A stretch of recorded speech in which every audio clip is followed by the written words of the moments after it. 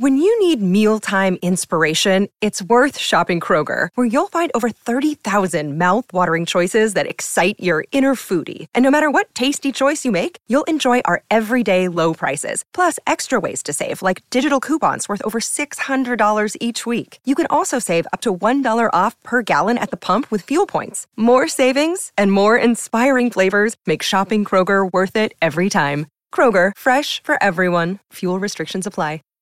Before I formed you in the womb, I knew you. And before you were born, I consecrated you. I have appointed you a prophet to the nations. Jeremiah chapter 1, verse 5.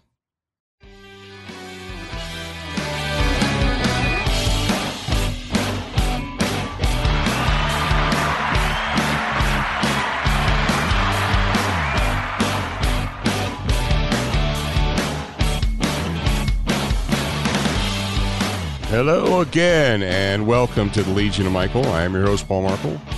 Thank you, one and all, for being here, for supporting the show, for listening, for sharing this, for all that it is you do. Thank you very much.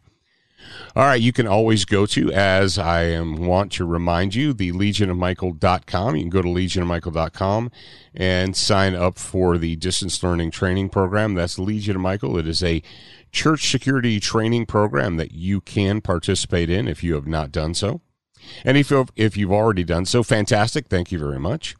And also, I want to remind you that if you enjoy this show, if you believe that you've gotten some value from this show, well, then you can go to the show notes and you can find a little hyperlink that says redcircle.com/Legion of Michael. You click that, it takes you to where you need to go, and you can support the show in your own little way.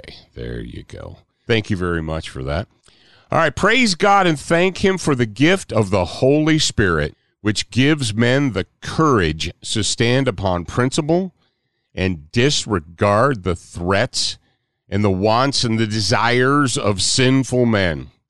In the United States of America, we had several men and a woman of principle who affirmed that murdering a child is not a constitutional right.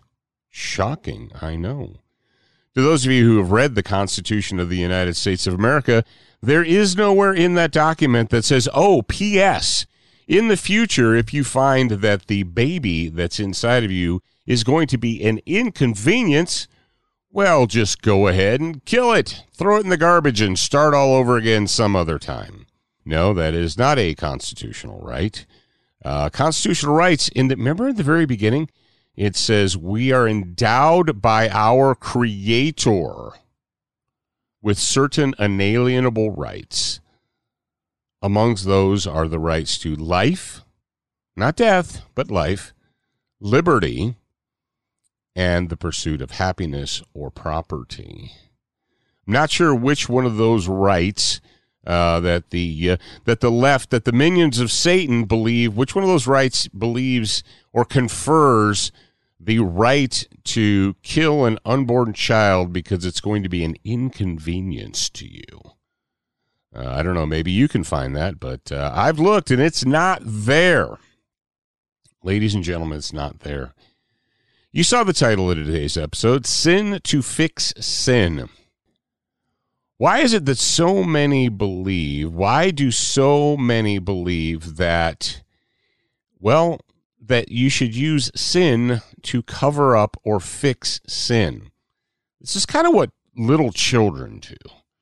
You know, your little child, your 5 or your 6-year-old, when they do something wrong, when they either take something they shouldn't have taken or do something they shouldn't have done, or they break a window or whatever, you know, there's 2 ways that they can address that. They can either be honest with you, which you would hope, as a parent, you would hope that they would be. You'd say, well, what happened here?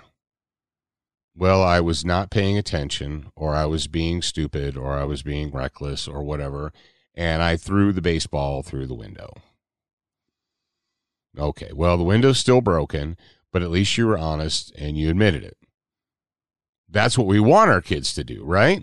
We want our children to admit to us when they made a mistake.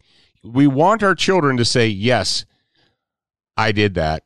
I know it was wrong, It was a mistake, or it was something that I should not have done, right?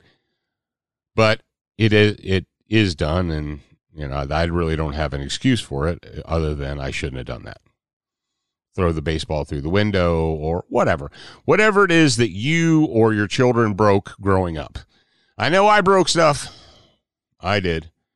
I accidentally shot the window out of the back of my parents' station wagon with a BB gun. Some of you are saying, do what now? Come on, Paul. How did you accidentally shoot the window out of a station wagon with a BB gun? A lot of you just unbelievers. You're like, believe me, quit being an unbeliever. Doubting Thomases.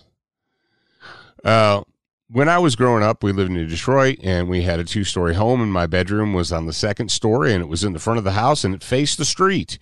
And in Detroit, there were these rats with wings called pigeons, and they would land on people's roofs, and they would poop all over everything, and so on and so forth. And I had a single pump spring action Daisy BB gun. And one day there were some pigeons out on the roof in front of my bedroom window. So I got my BB gun and I cocked it, put one in the chamber there, and I eased the window up. And as I eased the window up, I put the muzzle out, lined up the sights, pressed the trigger on the BB gun, and the millisecond that I did that, the pigeon took off. The BB missed the pigeon, but it went about another 25 yards, and it struck the back window of our green station wagon. Keep in mind, this was the late 70s, maybe early 80s, probably late 70s. And let me tell you what, ladies and gentlemen, the shock on a 12 or 13-year-old boy's face when a little copper BB shatters the back window. And I don't mean it put a nick in it. No, it shattered it. It honeycombed like side windows do. You ever honeycomb or crash the side of your car and that window honeycombs and forms into 10,000 pieces?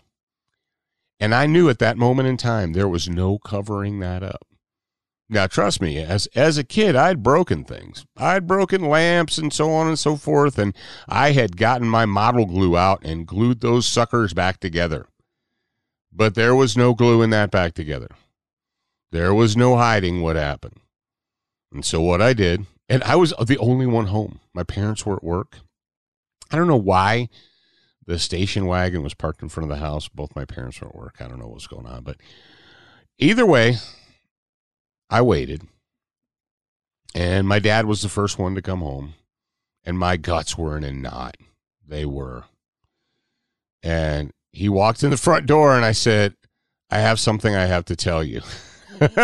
And as a parent, that's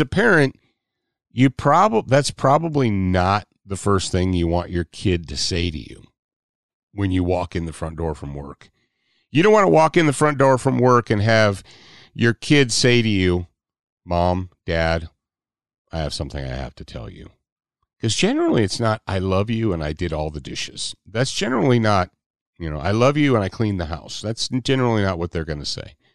And my dad looked at me and he's like, what?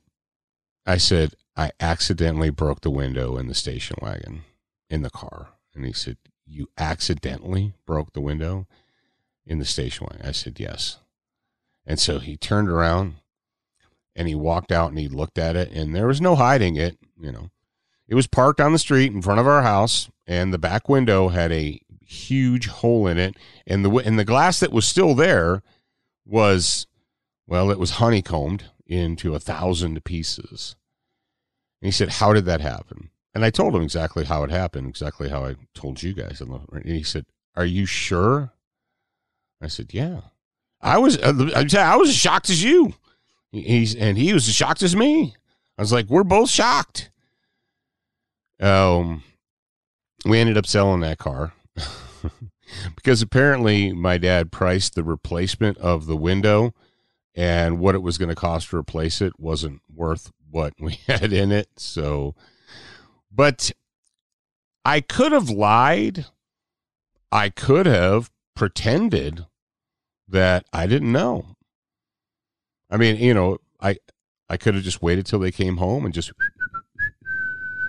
waited until they discovered it. And I'm as shocked as you. What? I mean, we did live in Detroit. We lived in Detroit. It was not out of the realm of possibility that one of the neighborhood hoodlums had thrown a rock through the window or something, But I didn't. And that never actually occurred to me. It never occurred to me to lie about it or to pretend, because I knew I couldn't cover it up. I knew it was something that couldn't be.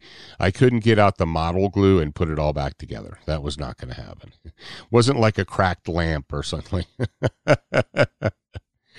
Oh, and we did have some lamps in our house that were glued back together with model glue. But think about that for a second. Now, if I would have lied about that specific instance, it would have eventually come out, because the truth always has a way of coming out. It would have eventually come out. And my parents would have been disappointed in me. And if you are a parent, if you're a mother, if you're a father, you know that, well, first of all, you don't want your kids to do bad things. But when they do bad things, the last thing you want them to do is to lie about it, because then that just compounds it. That just makes it worse. That is sin covering up sin. That is an attempt to use sinful behavior to cover up sinful behavior. Now, the reasonable people in our world, they're like, oh, women should be allowed to have abortion on demand. And why do you believe that?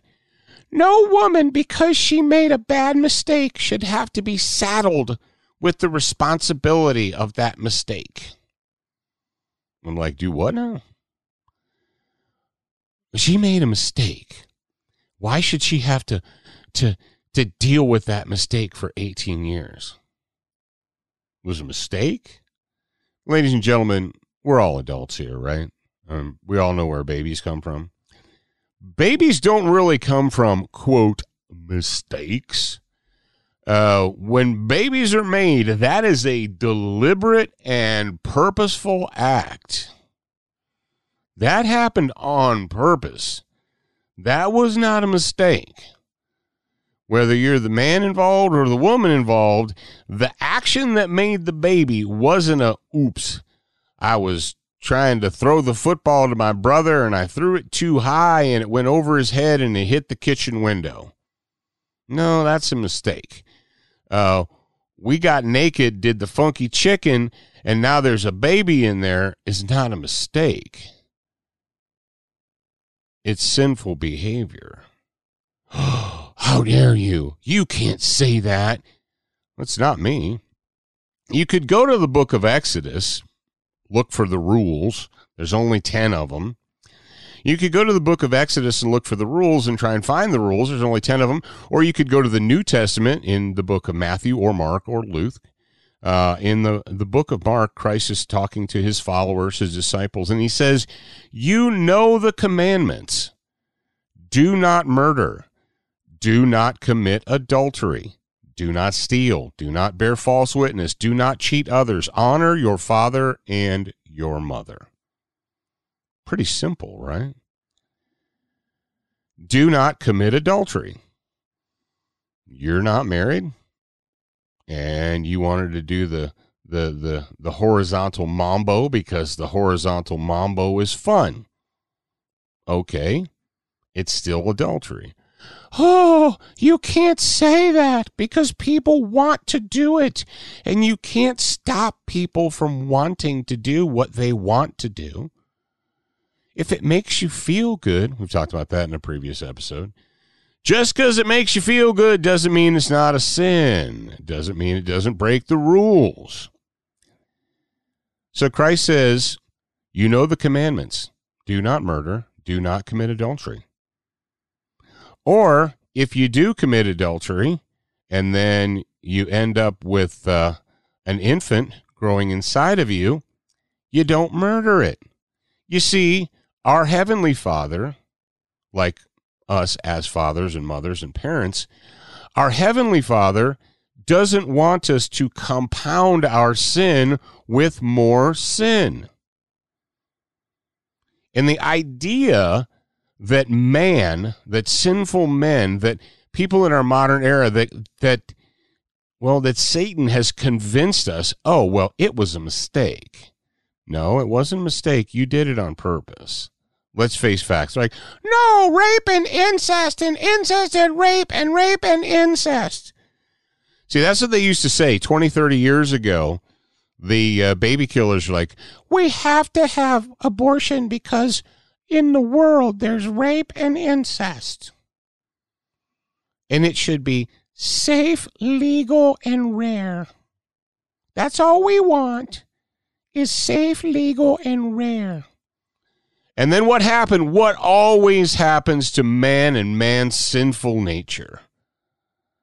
See, they say, oh, well, we just want this to be the rarest of things.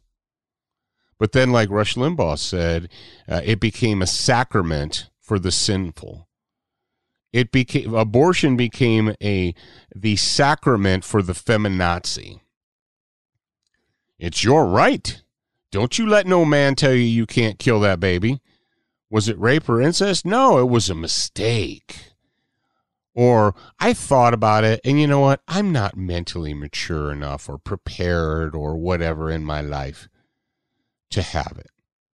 Oh, you were prepared enough to do the horizontal mambo because that felt good. But you're not prepared. So you're going to compound the sin of adultery with the sin of murder. Not okay. We wouldn't accept that from our children, would we? If your child did wrong, and then in order to cover up that wrong, they did something else wrong, they lied or what have you, would you say, good job, Jimmy? Good job, Sally? You were wrong to do what you did, but then in order to cover up for what you did, you lied. Good job. Would we as parents applaud our children for that? Not unless you're a sick, twisted psycho, you wouldn't.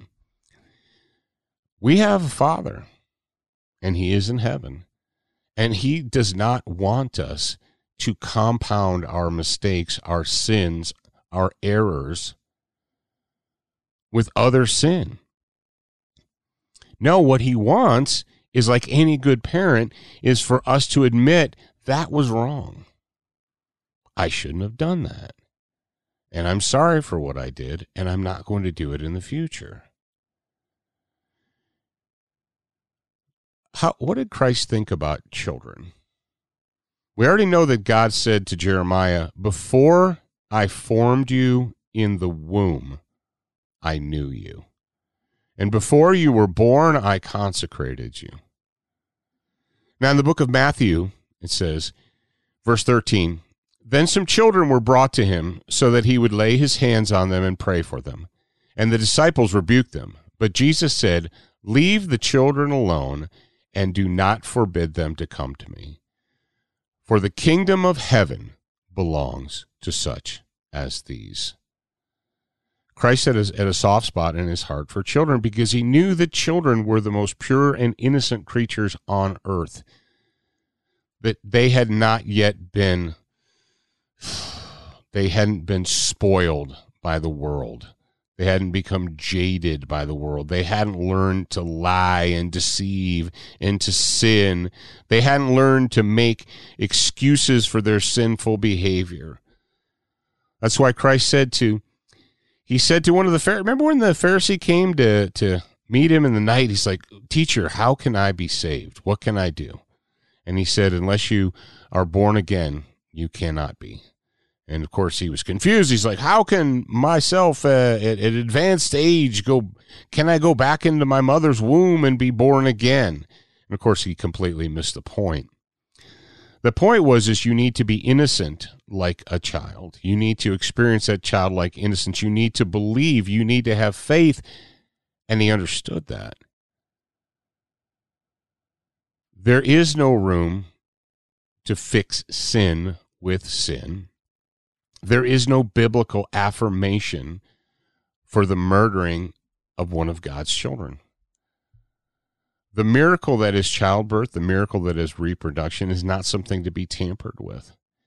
And the idea that Satan has poisoned our minds. One of the greatest lies, one of the best lies that Satan has ever propagated, what he put into the minds of his minions, was the word choice. You should have a choice. Pro-choice. We're pro-life. We're pro-faith. And as they say, well, they figured out a long time ago, like if we say we're pro-abortion, then we have to deal with the whole fact that we're saying we're pro-infant murder. And we don't want that. We're like, oh, no, we're not pro-infant murder. We're pro-choice. Well, what if the choice that the woman decides to make is to go to a Christian pregnancy crisis center? What if she wants to do that? What if she wants to keep the baby? What if she wants to put it up for adoption? Is that the choice she's allowed to make? And as we've seen, the answer from the other side is no. You see, the other side is pro-choice means if you don't do what we say, we will go to your Christian pregnancy crisis center and we'll burn it down. We'll smash all your windows out. We'll threaten to assassinate members of the Supreme Court for actually reading and upholding the Constitution. Because nowhere in the Constitution does it say, hey, if you feel like you made a mistake, go ahead and kill the baby. There you go. Right there in the good old U.S. Constitution, right to abortion. There is no right to abortion. And you're like, well, there's a right to health care. It says in the Constitution, everyone has a right to health care. And abortion is women's health care. Well, it's pretty poor health care because someone's going to die. Because there's going to be at least one death. I would say that if your health care involves the doctor killing someone, that's probably not very good health care. But that's just me. Ladies and gentlemen, we don't use sin to fix sin. We don't use the sin of murder to cover up the sin of adultery. That's wrong. That's not what our Father wants for us. It's not what he wants for us. It's not what he wants for you. It's not what you as a good parent would want for your children. Think of how your Heavenly Father feels about you.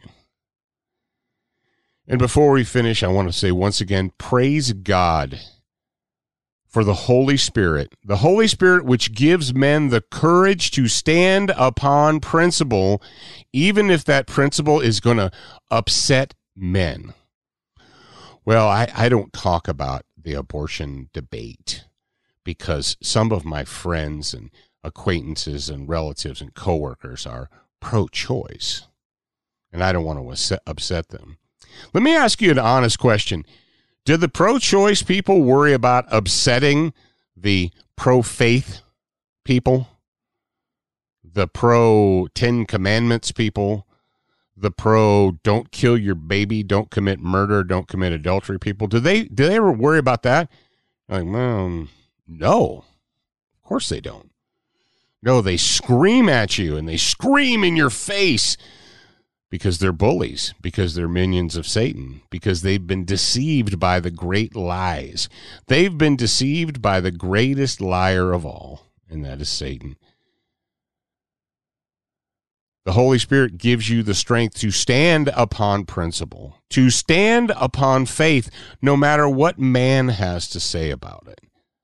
No matter who threatens you or who will be supposedly offended by what you say, the Holy Spirit will give you the courage to stand upon principle. All right, ladies and gentlemen, thank you very much for joining me again today. I hope you enjoyed this show. We're going to close out, as we always do, with the warrior's prayer. Lord, I come before you seeking the strength and the skill to overcome my enemies. Grant me, I pray, the wisdom to recognize evil, the courage to confront it, and the strength to destroy it. In Jesus' name I pray this. Amen.